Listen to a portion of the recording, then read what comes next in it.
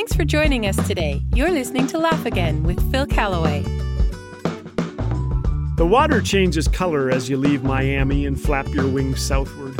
Emerald waters search for sand, enticing tourists and resurrecting ghosts of pirate ships that sailed these waves long ago. From a bowing window, the Dominican Republic rises lush and green, a visible contrast to neighboring Haiti, where voodoo has stripped the nation of its forests and so many of their hope. We touch down in Santo Domingo in heat that would poach an egg, then jostle with tourists who will soon be eating from buffets the size of a jumbo jet. Here, the rich breathe easy behind concrete walls, while their neighbors rummage for treasure in mounds of rubbish. Scrawny dogs prowl the alley behind the Jaguar dealership, and hollow-eyed kids bottle water from murky streams. You need two things to be a successful missionary, says Victor, our guide and interpreter: a good sense of humor and no sense of smell. Well, next morning, the tropical heat wallops us, pasting our clothes to our bodies by noon. Somehow we navigate frantic traffic, where drivers prefer horns to steering wheels. "Why do you call your wife Mona?" asks Victor. "It's short for Ramona," I say. "Ah, Mona means monkey." We laugh. In a tiny church, children smile when I mention famous Dominican baseball players. "Hola," I say, almost exhausting my Spanish. I show them pictures of my kids. They smile, point, laugh, and they sing for us with great volume and zest. "Cristo me ama." Jesus loves me. The Bible tells me so.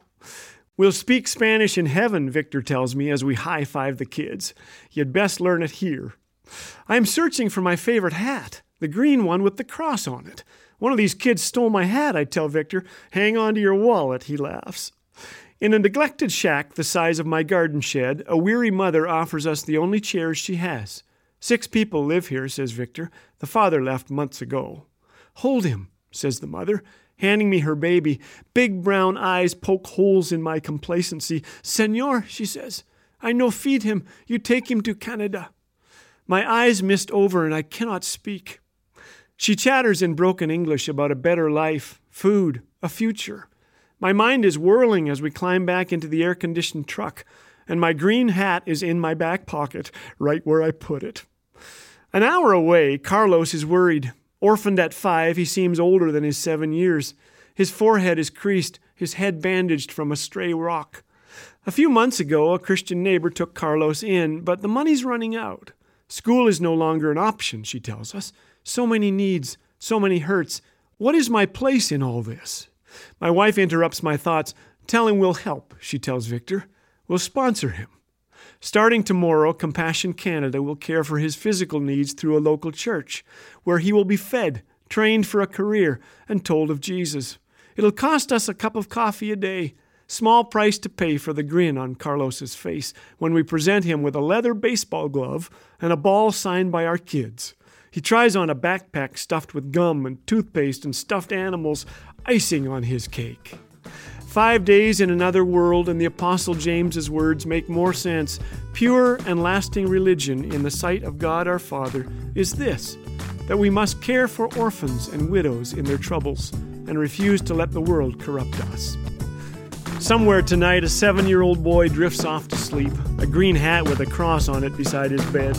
His head still sports a Band-Aid, but he has a full tummy and a wide smile from knowing God loves him, and someone up in Canada does, too.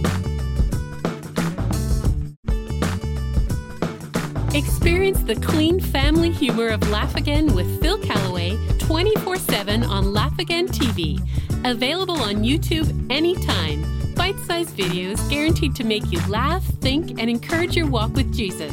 Just search Laugh Again on YouTube. And did you know that your likes, comments, and subscribes help get these encouraging messages in front of more eyes?